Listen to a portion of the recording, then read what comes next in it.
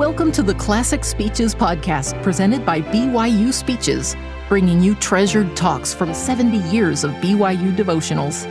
Be sure to check out our other podcasts by searching BYU Speeches wherever you get your podcasts, or by visiting speeches.byu.edu/podcasts. I appreciate this opportunity of being here today. I feel the goodness coming from the audience and the goodness of BYU students. I appreciate the opportunity to address you in this devotional setting, and let me be among the first to welcome you to this summer term of 2004. I remember a summer term 29 years ago when I was interviewed and offered a job in special collections of the library. I remember the exhilaration of beginning my career. I also remember looking young enough to pass for a student here for quite some time. Yeah, there it is. Look at the full head of brown hair that I had. Each time I walked past the gauntlet of students passing out flyers, I ended up with a handful of notices. They thought I was a student. So it was with a good deal of sadness that one day I noticed that the students didn't hand me anything anymore. To them, I was old and clearly not a student. They really didn't want me at their party on Friday night anymore. So it is that now, with my thinning gray hair, out of respect for my advancing years, students now open the doors of buildings for me instead of handing me flyers. But you know, being older has a lot of advantages. One advantage is that I have 29 years worth of memories that are wonderful and special to me. With this past Memorial Day and the remembering of D-Day 1944 and the recent passing of President Reagan, thoughts came to me concerning the purpose of remembering and what a wonderful gift that memory is to us. It reminded me of an incident in the Book of Mormon as Alma gave up the position of chief judge to focus on the spiritual needs of his people. He said this to them, "And now behold, I say unto you, my brethren, you that belong to this church, have you sufficiently retained in remembrance the captivity of your fathers? Yea, and have you sufficiently retained in remembrance his mercy and long-suffering towards them? And moreover, have ye sufficiently retained in remembrance that he has delivered their souls from hell?" As I read this passage, I asked myself the question, have you, Scott Duvall, sufficiently retained in remembrance the things that you should remember? My answer was no, I have not. But my pondering and praying about this question has led me to some conclusions that I would like to share with you as we all ask ourselves the question, what specific aspects of our lives should we sufficiently retain in remembrance? As we contemplate this question together, may I suggest three elements of our earthly existence that we need to remember. One, we need to remember the past. Two, and this will sound like a contradiction, we need to remember the future. And three, we need to remember our Redeemer and Savior, Jesus Christ, and the covenants we have made as part of belonging to the Church of Jesus Christ. There are many accounts in the Scriptures that tell us why we should remember the past. I think of Paul writing to the members of the church in Jerusalem and bringing their history to their remembrance. In Hebrews chapter 11, Paul reminded them of Abel, Enoch, and Noah. He brought to their memory the accounts of Abraham, Isaac, and Jacob. He exhorted them to remember Moses and the deliverance of the chosen people from the hands of Pharaoh. Now, why did he tell them what they already knew? Because he used memory to build their faith. Paul emphasized in almost every verse that all of these prophets acted by faith. Is it not the same with us? As we sufficiently retain in remembrance our own past, our faith will be strengthened. Consider the words of President Hinckley in April of 1997 as the church began the celebration of its sesquicentennial.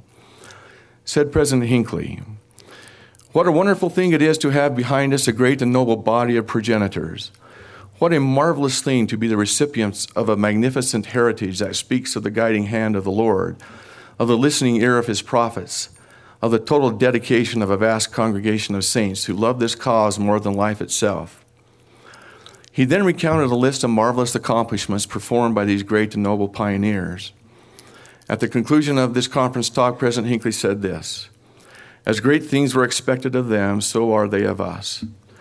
We note what they did with what they had, and we have so much more, with an overwhelming challenge to go on and build the kingdom of God. There is so much to do." Just as Paul in his day, President Hinckley asks us to remember the heritage of our church history. He wants us to move forward in faith and do our very best to build the kingdom of God. Now, how do we sufficiently retain a remembrance of our past? When I asked myself this question, I was astonished at the thought that came to my mind. It hit me that, in fact, my entire career here at BYU has revolved around the theme of remembering. Because the main purpose of all curators of books and manuscripts and special collections is to collect and make available the cultural memory of the past. Whether it be the manuscripts from the Middle Ages or the printing of books from Gutenberg's Great Bible until now, whether it be our collection of unpublished letters of King Philip II of Spain, or the thousands of pamphlets that we have printed in France between 1550 and 1650, whether it be the hundreds of pioneer and missionary journals in special collections, or the correspondence of our ancestors who lived long ago. My job has been to make all of this available to us so that we can remember. Let me share with you a passage from one of the journals found in special collections. It's from the journal of a young 18-year-old woman. I have read this passage to many, many different classes who have come to special collections over the years. This young woman's name was Emmeline B. Wells. She was born in 1828 and she died in 1921. Her life was an example of faith and devotion. In her later years, she served as the General Relief Society president of the church. How do we know of her faith? Because she kept a journal almost all of her long life.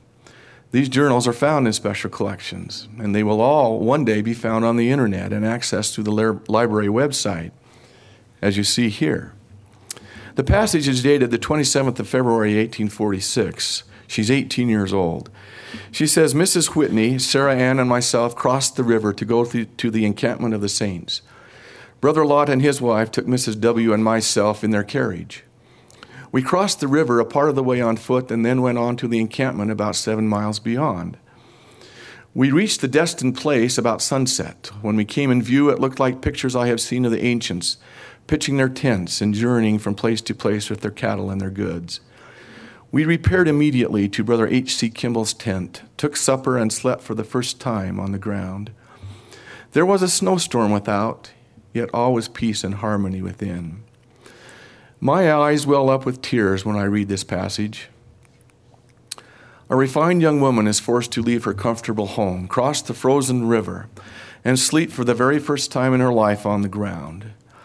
If my emotions are tender when I read this, how do you think her very own descendants feel when they read her diaries, her journals? So how do we remember the past? We study history, both primary and secondary sources, and we specifically study the lives and circumstances of our own ancestors. In short, we become involved in family history with its corollary of temple work. In addition, we should sufficiently retain in remembrance experiences from our own life. I believe that we need to have a memory of our own lessons learned and our own personal feelings felt. Let me give you an example. In 1987, I suffered an accident when I fell 19 feet from the roof of our neighbor's home onto a concrete driveway. In the middle of a 6-hour surgery, Dr. Robert Jackson left the operating room to tell my wife that he would probably have to fuse my ankle bone with the bone from my hip, and that I would not be able to bend my ankle even if I could walk ever after that. You try walking without bending your ankle. He returned to the operating room and said that as he resumed his efforts, he imagined a way in his mind's eye to fashion 11 screws and 2 plates into a working ankle joint, depending almost solely on that hardware because there were no solid pieces of bone with which to work. I still have those 11 screws and 2 plates in my left ankle. I spent almost 2 weeks in the hospital at that time, and I remember very clearly the overwhelming feelings of an experience that I had 1 week after the surgery. The nurses had carried me to a chair that Sunday evening to watch television. It was tuned to KBYU, and a program entitled How Rare a Possession came on. As I watched that production, a swirling of simultaneous emotions swept over me. I felt gratitude for an outstanding doctor. I felt the love of our Heavenly Father and His Son. I felt a powerful reaffirmation of the truth of the gospel of Jesus Christ. And as a result, I felt a strong feeling of recommitment to be a better person. and to serve the Lord in any way he desired. I will never ever forget the tears that poured from my eyes as I felt those feelings and learned those most valuable lessons. As I look back on it, I know that I was given a gift that without the accident I would not have received. There will be events and happenings in all of our lives that will become defining, indeed refining moments for us. You will know them when they come. We need to sufficiently retain in remembrance such times. Now let's discuss for a moment what I call remembering the future. What I mean by remembering the future is simply that we need to ensure that what we do in the present will serve to help us in our posterity in the future. We should work hard to have good, fun experiences, as well as having loving and service-minded relationships now, each day of our life. I firmly believe that in addition to being tested in one way or another, we are also here to experience all of the happiness and joy possible. Men and women are that they might have joy. And the Son of God truly meant it when he said, I am come that they might have life, and that they might have it more abundantly. There is an abundant life to experience, and we can make it happen. One of my favorite scriptures is found in section 58 of the Doctrine and Covenants. It says that we, as sons and daughters of God, have the power within us because we are agents unto ourselves. And our mission and purpose is to be anxiously engaged in a good cause. I suggest that as we choose to do good things for and in behalf of our fellow men and women, that we will have joy and we will fill our memory with good things. Now we can do a little more than just fill our memory. We can write down our feelings and fill the pages in a diary, a journal. We can record our present thoughts so that we can refer to them later and so that our descendants can learn from our experiences. That's what Emmeline did. There is a part of the promise of the spirit of Elijah that we sometimes forget. The hearts of the children will turn to their fathers, but the hearts of the fathers will also turn to their children. In a sense, we are all fathers and mothers, and those who come after us are our children.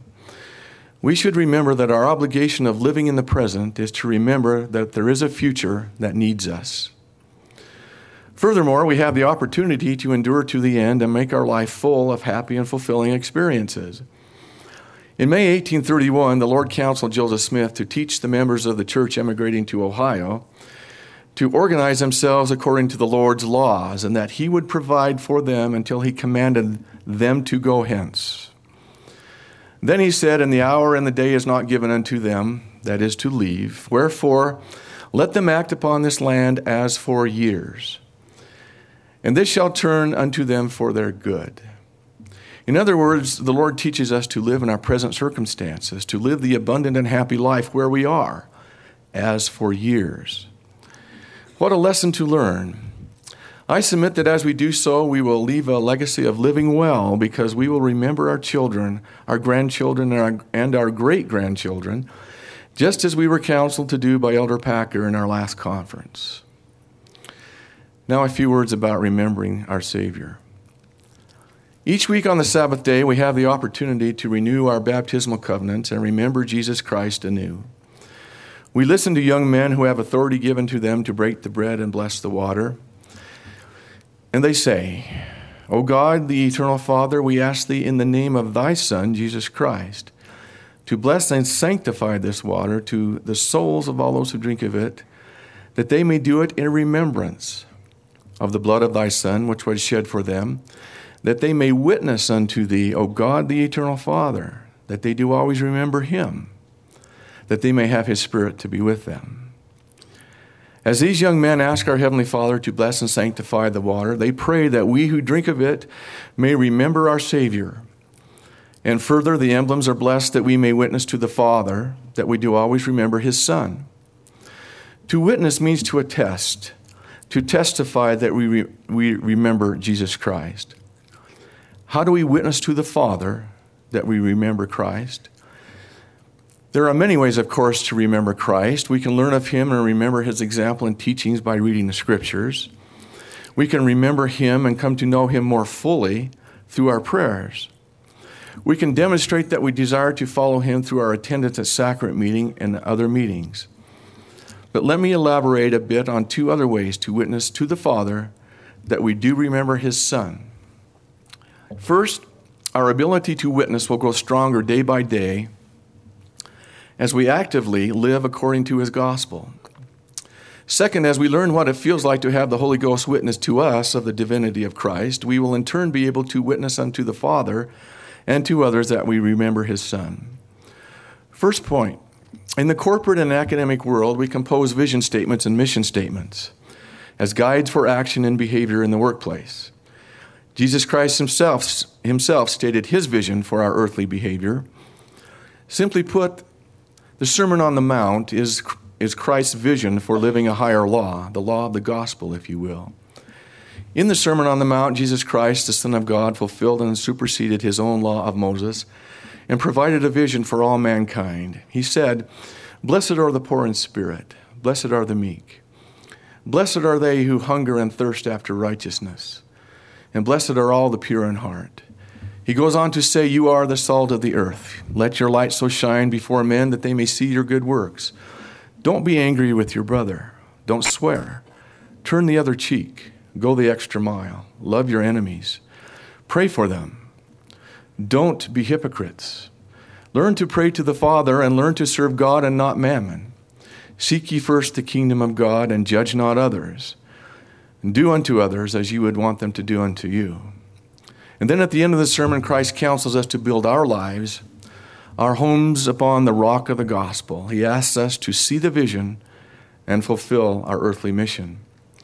In her book, No Doubt About It, Sister Sherry Dew relates an experience she had while attending a stake conference. A general authority posed the following question: how can you tell when a person is converted to Jesus Christ? The answer, according to this general authority, is by the way he or she treats other people. Let me suggest to you that the Sermon on the Mount teaches us how to treat other people. This is part of the law of the gospel. And as we treat others with kindness and gentleness, with love unfeigned, as we truly understand that we are agents unto ourselves and that we can do good things, and as we do so, we will sanctify ourselves.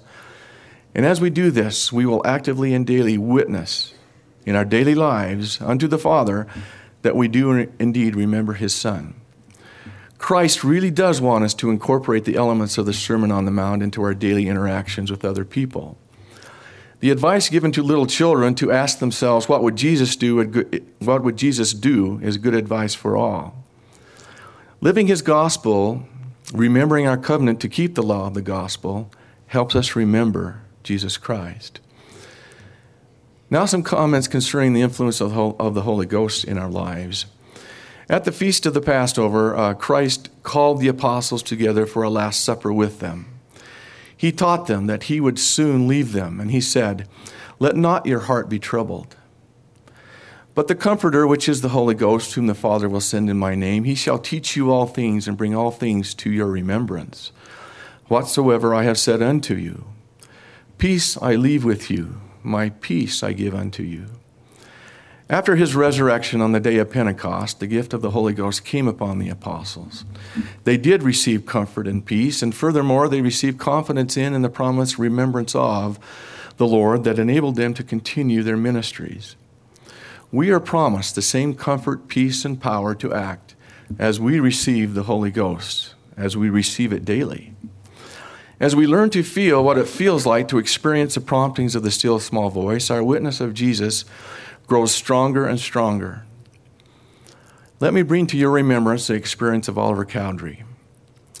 He sought the ability to translate the plates, and the Lord said to him, "Be faithful and diligent in keeping the commandments of God, and I will encircle thee in the arms of my love. Verily, verily, I say unto you, if you desire a further witness, cast your mind upon the night that you cry down to me in your heart, that you might know concerning the truth of these things. Did I not speak peace to your mind concerning the matter? What greater witness can you have than from God?"